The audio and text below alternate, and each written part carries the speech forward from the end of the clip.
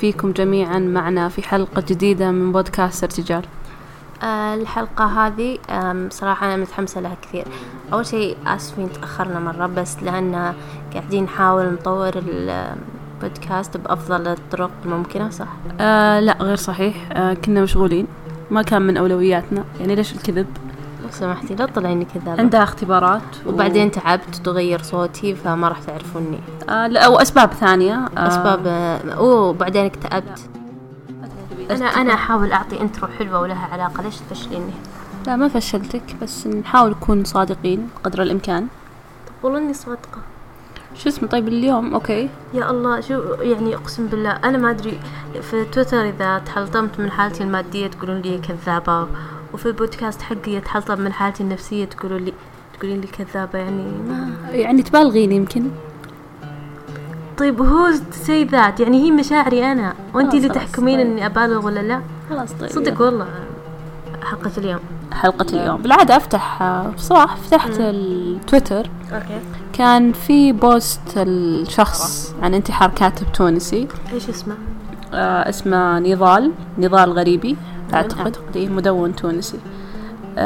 كان من ضمن البوست اللي مكتوب رسالة هو نشرها قبل وفاته. كتب يعني رسائل معينة يبغى يوصلها للناس، يعني آخر كلماته في الحياة. أوكي. طيب، واللي شد انتباهي أو طبع الفضول، رحت شفت الردود اللي أنا متوقع أصلا وش راح تكون.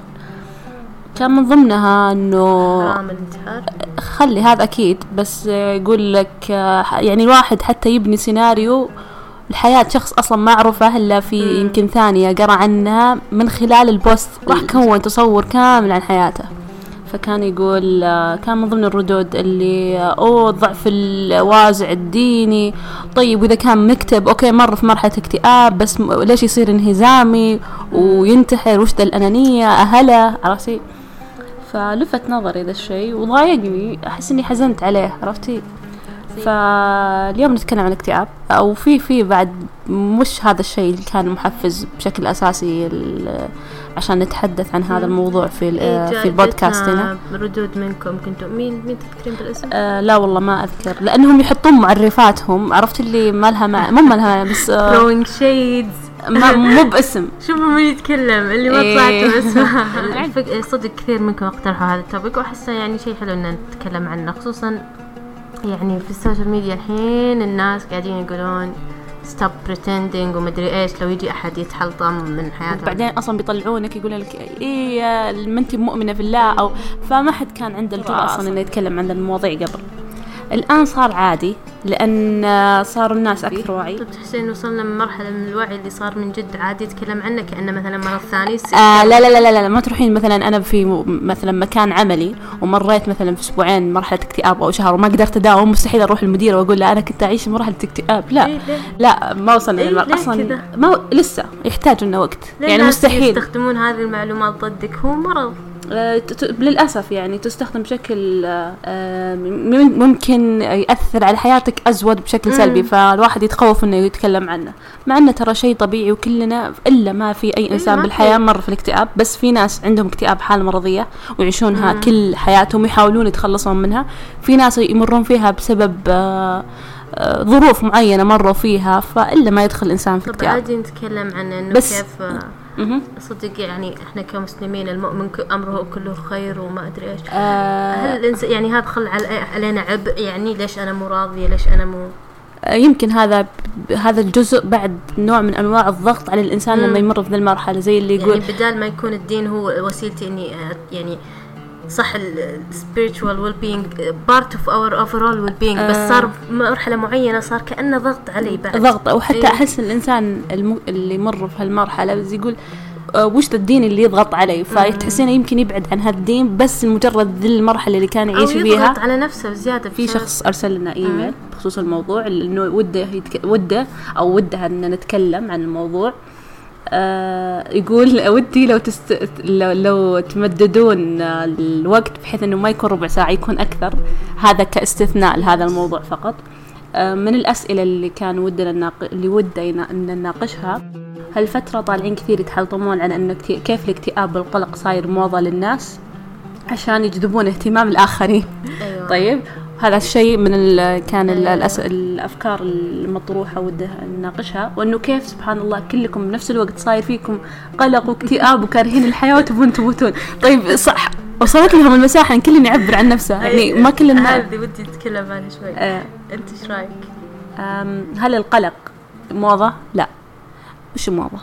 القلق موجود من قبل، الاكتئاب موجود قبل، بس ما كنا نتكلم عنه. وش الأوساط اللي قاعدين يقولون إنها موضة فيها على النت قصدهم؟ لأنه أصلا النت السوشيال ميديا بشكل عام تطلع بلاتفورم تطلع. بالسبب اللي قلتيه قبل شوي، مثلا يمكن أصدقائي، يمكن زملائي في العمل، يمكن عائلتي لو أقول لهم إني مكتئبة أو شيء يمكن يمسكون هذا الشيء علي بشكل مو كويس. بس لو أقول للناس عندي في النت وش بعدين عادي، صح؟ فضفضت وخلاص، ما حد يهتم. تقرأ أصلا وصلنا لمرحلة ما ندري هذا الكلام صدق ولا مزح ولا ضحك ولا استهزاء. هذا بعد مرة خطير. يعني شوفيها، يعني كم ناس يموتون وكانوا في وضع مرة دارك وكانوا يكتبون أشياء يعني بس ما حد مهتم لهم. لأنه كلنا كذا ما أعرف شيء، صرنا ناخذ لايتلي الجوكس عن لأن تدري ليش؟ لأنه بالإنترنت، ونحس الإنترنت مو مرة شيء حقيقي يمثل الواقع. يعني لازم تكون أنت محسوس قدامي أشوفك عشان أحس إنك صدق إنسان. بس في أشياء الواحد ما يقدر communicate in person، وبس إذا كان في شاشة وكذا بقدر أقول ذي الكلام عادي. يعني في ناس في أشياء ما يقدرون يقولونها in person، بس إذا كان يعني في بلاتفورم زي السوشيال ميديا زي كذا، ما في أحد كذا يشوفني وأنا قاعدة في هذه اللحظة أقول هذه الكلمة، يحس الواحد إنه أسهل عليه إنه يتكلم. يعني تقلل جادجمنت شوي، مع إنه حتى في السوشيال ميديا الجادجمنت يعني يأثر مثلا. أكيد، والسبب نتيجة هذا إنه في ناس صار يقولون you're looking for attention وما أدري إيش. يعني ما فكروا إنه ممكن طيب هذول كلهم مكتئبين، أو ليش أو تمر فيهم حالات اكتئاب، أو ليش هالفترة بس صرت أشوف هاد الناس أو هالكم من الاكتئاب قاعد ينتشر بين الناس وكلنا نتكلم عن مرحلة مر فيها. طيب أول أنا مثلا قبل 5 سنوات قبل لا يصير في سوشيال ميديا وما السوشيال ميديا كلن قاعد يكتب بس في بيته، ما حد يدري عن الثاني. ما عمرهم ضاقت صدورهم باله، كلن قاعد يمر بشيء يعني. وما أفهم الناس اللي تقول موضة، ما أدري هل هم حياتهم مرة بيرفكت لدرجة ما مروا بأي شيء. ضيقة صدر، روحوا دوروها في الأشعار وكذا يعني، حتى الأولين حتى الأولين كلن يعني. لا بس الفكرة الناس اللي تقول موضة، هل تحسين ما مروا في مرحلة وصلوا فيها لهالاكتئاب؟ أحس في ناس مو يزعجهم، يحسسهم بعدم الارتياح إنه أحد يتكلم بهذه الصراحة، ما أعرف. أو يحس، أو لأنهم يشوفون الاكتئاب ضعف فما يحس إنه هو مر في هالمرحلة، فما يبي أحد يحس إنه قد مر في هالمرحلة من الضعف. ما أتوقع ذات considerate يعني صراحة، ما أتوقع إنهم يفكروا للدرجة. ما أدري، بس أنا آسفة بس ما أتوقع. لكن يعني ما هو ترند قد ما هو يمكن الناس لقوا مساحة فاضية يعبرون عنها. أنا من الناحية اللي أشوفها الناس لقوا مساحة فاضية. هذا الشيء إنه لقوا مساحة إنه يعبرون فيها ويوصلون مشاعرهم بشكل ما حد يمكن يحكم عليهم أو يعطيهم كل. مو شرط أن أحد يسمعهم يقعد قدامك يسمعك، لا يحسون إنه أوكي. في شيء ثاني، إن يمكن أسلوب الحياة إحنا مؤخرا صار يتغير بشكل فظيع، صارت الضغوطات على الإنسان تزيد، خصوصا بالعمر الصغير لما أو تبي exposed على السوشيال ميديا. بالناس الصغار قاعدين يقارنون أنفسهم حتى إلى الآن، وأنا مثلا الحين في منتصف العشرينات قاعدة أحس بضغط أحيانا من ضغط إنك تصير ناجح من يومك بأولى ابتدائي، خلاص تعب ولازم تصير أنت أحسن. ولا وفي stereotypes أو فيه stereotypes لأنواع النجاح دائما ثابتة ومعروفة وممنهجة. فتحسينهم دائما يقارنون أنفسهم بهالستيريوتايبز اللي أصلا هم بس شافوا الشيء السطحي منها، ما شافوا الأشياء اللي خلف الكواليس على قولة الناس. فهذه أشياء قاعدة تساعد وتزيد من الاكتئاب عند الضغوط قاعدة تصير أكثر من أي وقت، كل ما يعني قدمنا زادت. بس يعني أنا أحس التكنولوجيا بعد لها دور، تحسن تعقد الأمور. كيف؟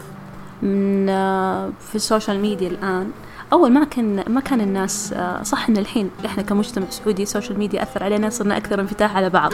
طيب في المقابل صرنا حساسين من أي حتى على شو اسمه الأطفال الصغار. الآن كلنا قاعد عنده سوشيال ميديا أكاونتس وكلنا قارن نفسه بالثاني، وكل صار في أشياء مظاهر سطحية وحس قاعدة تأثر عليهم. بالمنتل هيلث يأثر على الحين هو قاعد يتطور.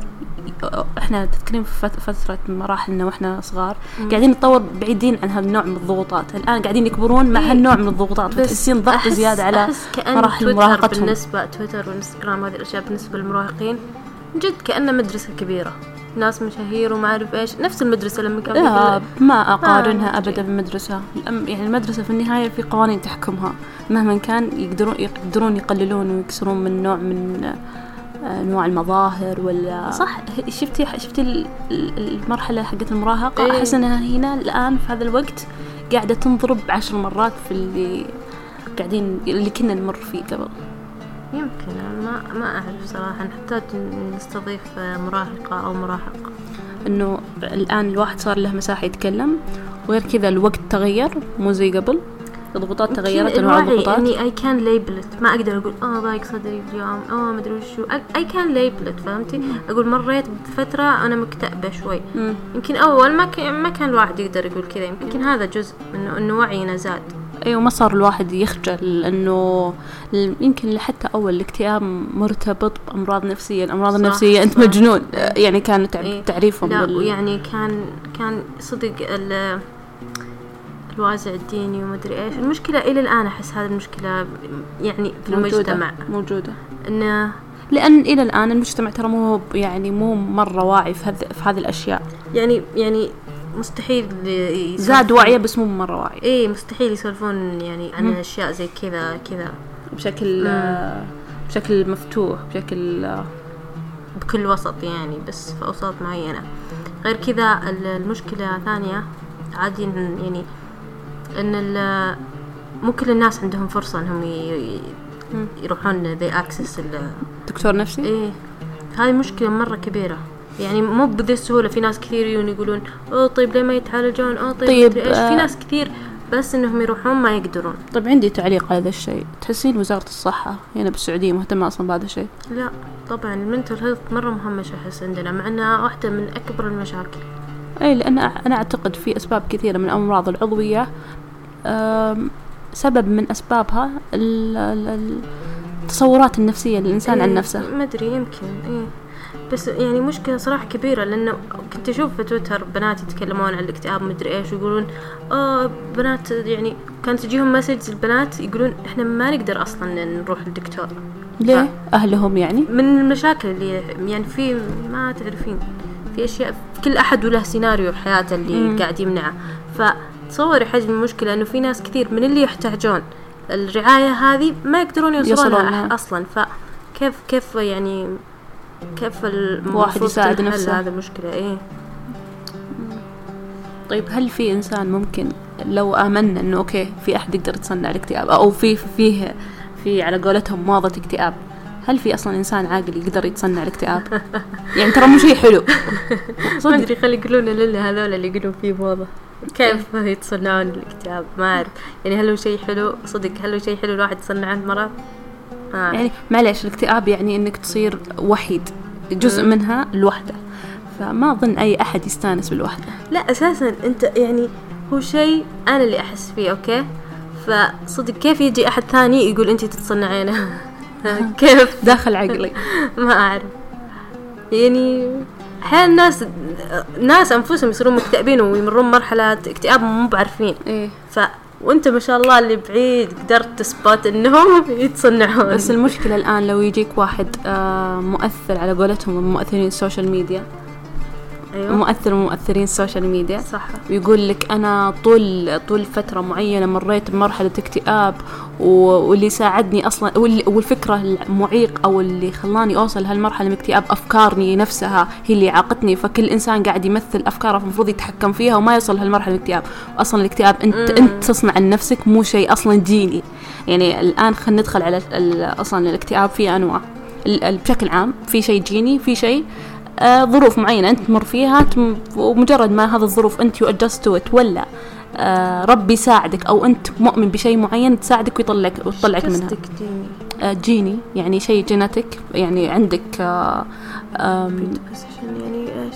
مو في شيء أمراض نفسية وراثية. يعني ما لك حكم، ما تقدرين تتحكمي فيها، هذا في جينك، أوكي. جيناتك أوكي. في جيناتك موجودة. بينما في أشياء الاكتئاب اللي كلنا يمر فيه المرحلية بناء على مراحل معينة ويتعداها، يقدر يتعداها ويتخطاها الإنسان.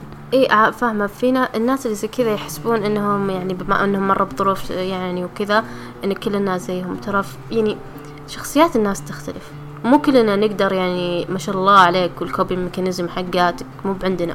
بس الفكرة إن هذا الشخص المؤثر في مؤثر في السوشيال ميديا يقول إنه تخطاه، والموجودين الآن مستحيل إن أي أحد منهم يكون المرض اللي فيه المرض النفسي هو مرض وراثي، هو كل شيء بناء على تصورات الشخص عن نفسه.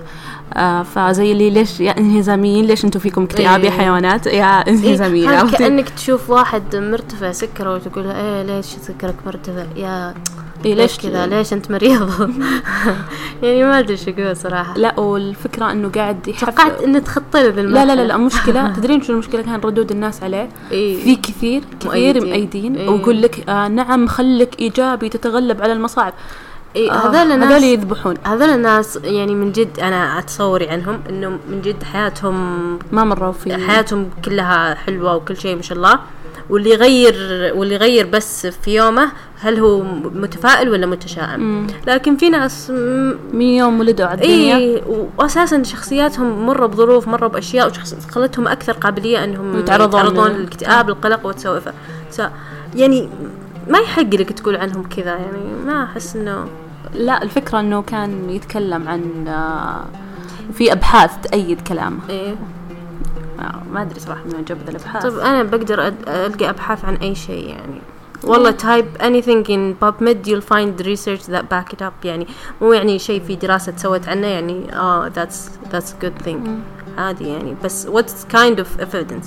الحين بطلع دراسة evidence based medicine. what kind of evidence اللي تقدم هذه الدراسة؟ بس محسن جدا محسن إنه أي أحد أصلا مفروض ما حد يتكلم يعني زي أنت مالك أحد تتكلم بالأمراض النفسية، ما أنت مخوض تتكلم فيها، فاسكت لو سمحت. فهمتي؟ يعني أوكي نقول freedom of speech مدري إيش قل أي شيء، لا لدرجة معينة. يحزن إن في ناس كثير قاعدين يصفقون لهذا الطرح السخيف التافه المدري إيش. لا نضاوي لحظة، مو freedom of speech لما تتكلم في شيء أنت ما تفهم فيه وتأيد وتقول إنه هذه الفكرة الصح، وبينما في يجون تخيل يردون عليه دكاترة نفسيين يقول له يا شخص يا فلاني ما بيقول اسمه، أظن الكل يعرف يا شخص أقول لا نكره يا شخص إنه ترى الكلام اللي قاعد تقوله غلط، ويقولون له يحاولون يفهمونه ويروح تخيل يحاجهم. أنا النوع هذا ما أقدر أتقبل اللي حاج الفكرة الغلط، يعني أدلة أغلط من الفكرة حقتها. يعني ما يا أقدر أقول إنه غبي، لكن ما أتوقع أن هذا كله غباء. ما أدري شكله هو اللي يبحث عن الاهتمام. مرة attention يعني. بس حرام أقسم بالله شيء مرة مقرف ومقزز إن الواحد يبحث عن attention بطريقة زي كذا لما يتكلم عن مرض، لما يتكلم عن شيء مؤثر زي كذا. ما أدري مستحيل في أي أحد ممكن يبحث عن الاهتمام بهالطريقة الضعيفة. لا يعني أحس في الناس المشهورين مرة مرض الشهرة أحس. الله العظيم، لأني ما أتوقع أنه غبي لذي الدرجة. لا مو غبي، بس يمكن اللحظات اللي يعيش فيها في لحظات كثيرة من الغباء وتتجلى في غباء. إلا ما يكون كل واحد عندنا يمر في مرحلة غباء، فهو تجلت مرحلة الغباء وعادي ما منعها، راح نشرها يصير غباء. طيب تحسين المجتمع صار أكثر وعي من قبل؟ في احيانا اقول لا والله صدق وصلنا مرحله حلوه من الوعي ومدري ايش. احيانا ثانيه يجي واحد غبي يقول كلام غبي ويجون كم الاف يصفقون ده.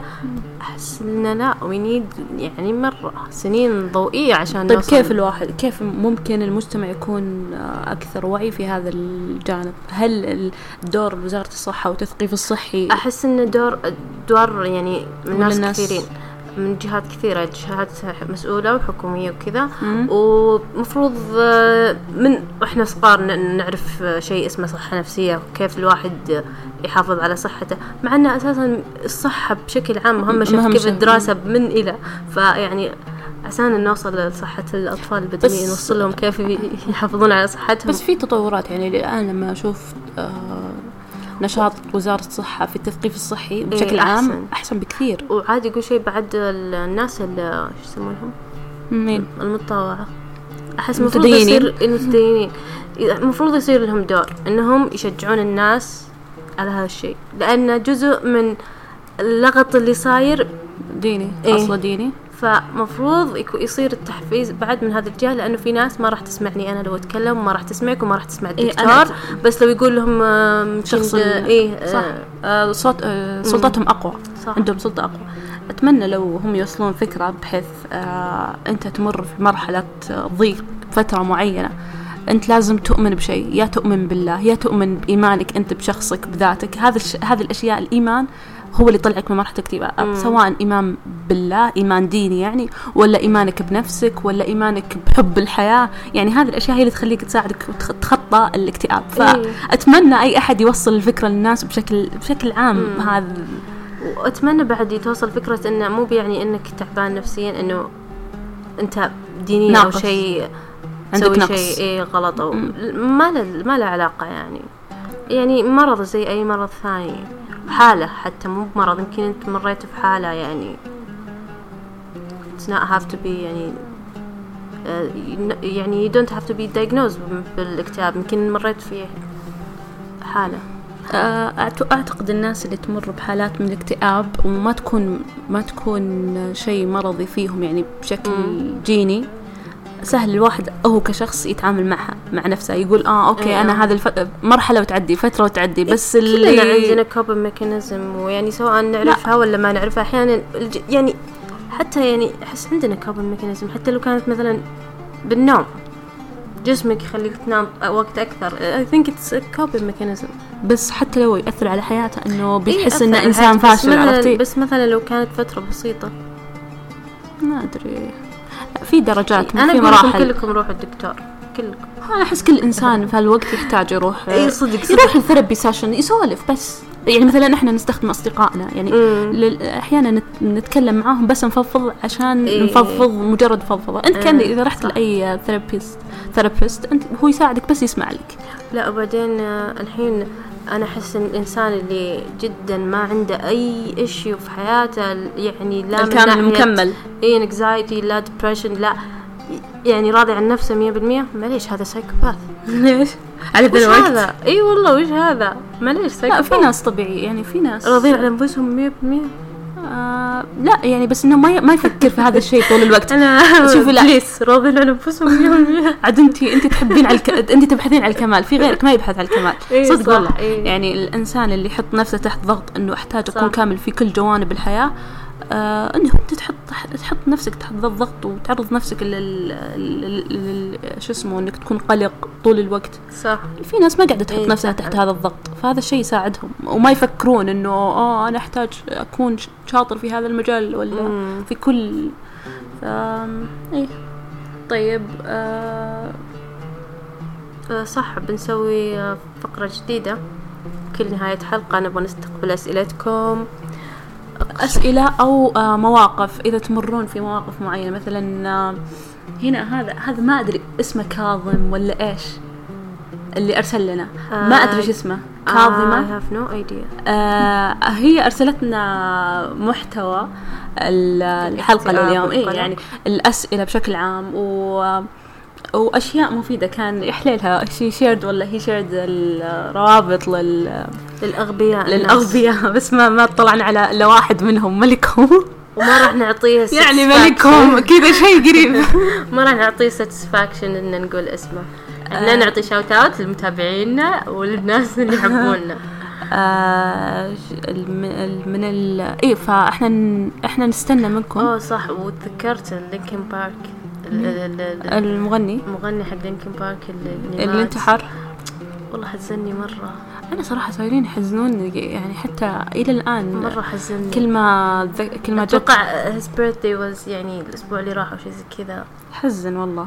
نفس الشيء أنا اللي حزني وإلى الآن كل مرة أشوف لها فيديوز أحس إني أحزان. إيمي واين هاوس جبت كتاب عنها. إيه شكرا.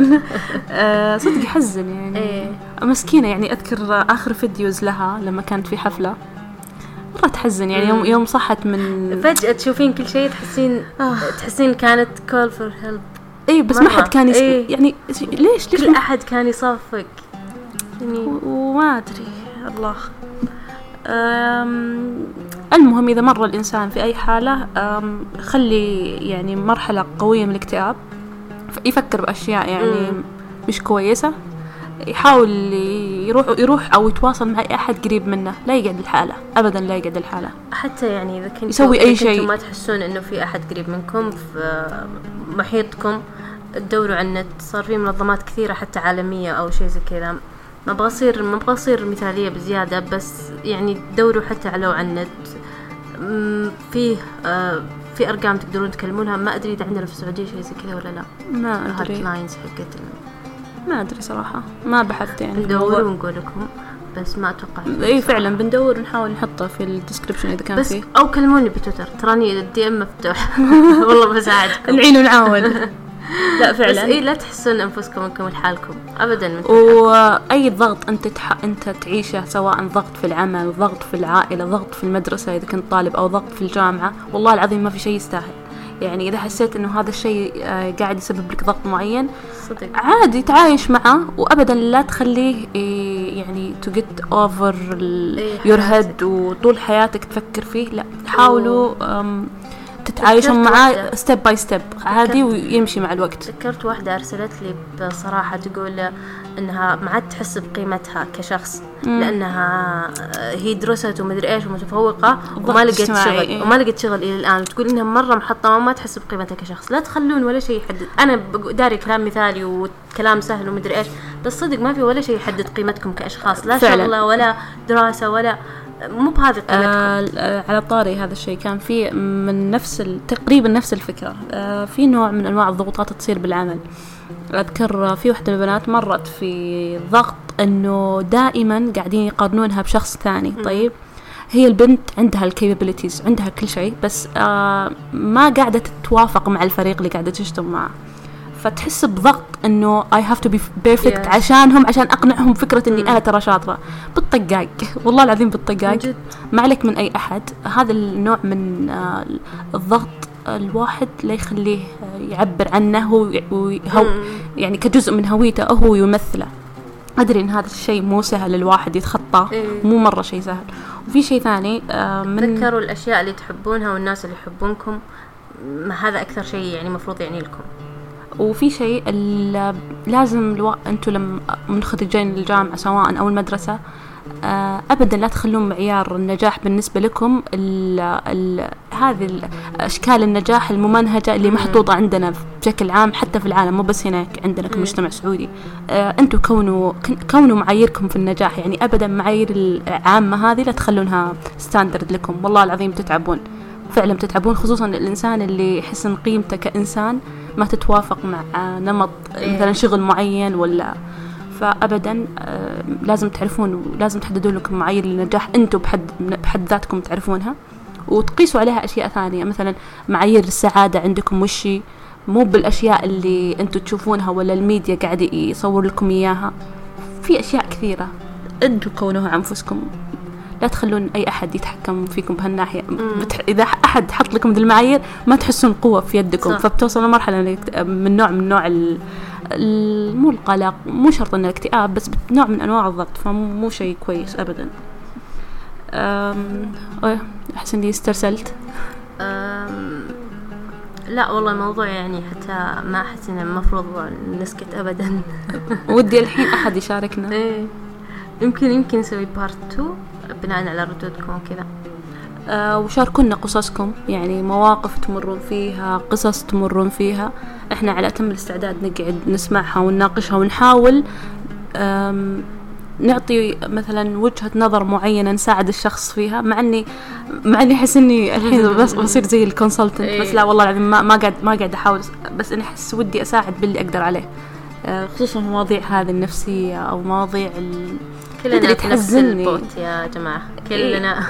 واحس ودي اساعد، ودي كل احد يساعد الثاني بناء على التجربة حقته. يعطيه الرأي. مثلا أنت لما تمرين بتجربة معينة وتعدينها تقولين وتشوفين إنسان قاعد يمر فيها الحين تقولين لا مفروض تسوي أنت ترى هذا الشيء خليه بيعدي، وتعطيه نصائح مو شرط أنها تتوائم معاه بعد، بس إحساس الإنسان إن يصير معاه إنسان ثاني قاعد يساعده بشكل حتى معنوي مرة يأثر، جدا يأثر. عندك شيء تضيفينه؟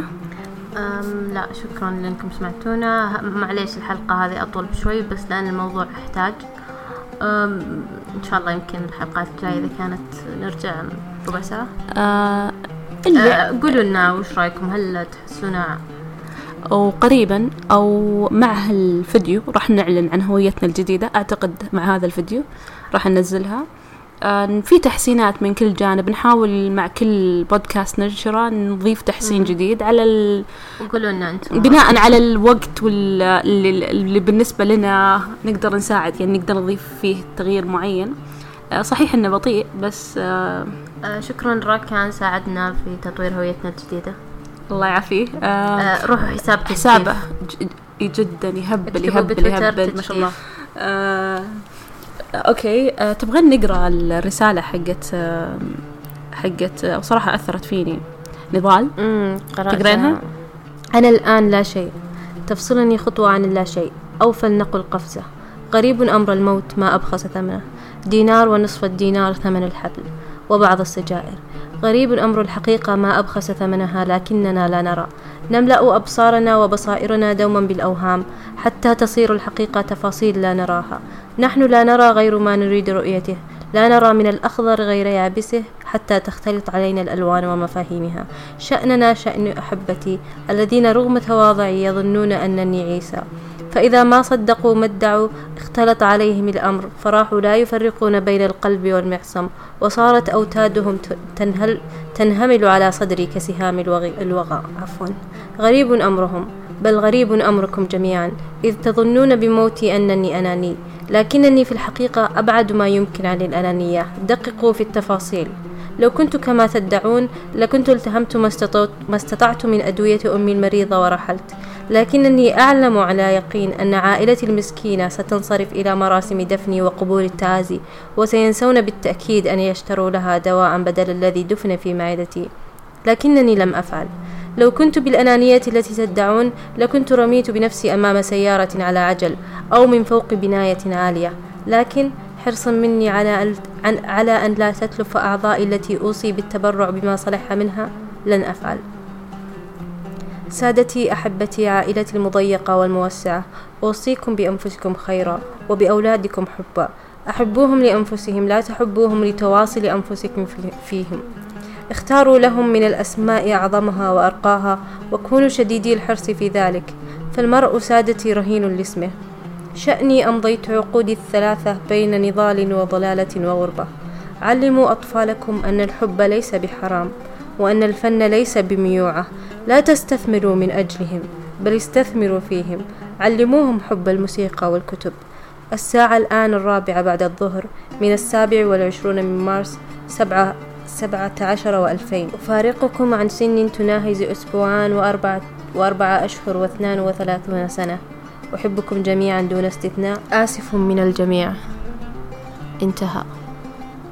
الله يرحمه يا رب. شكرا على استماعكم للحلقة اليوم، ولو أن نهايتها حزينة مثل بدايتها. قريبا بإذن الله راح تكون بشكل دوري أكثر وبشكل منظم أكثر. نلقاكم في حلقة جديدة بإذن الله. شكرا للاستماع.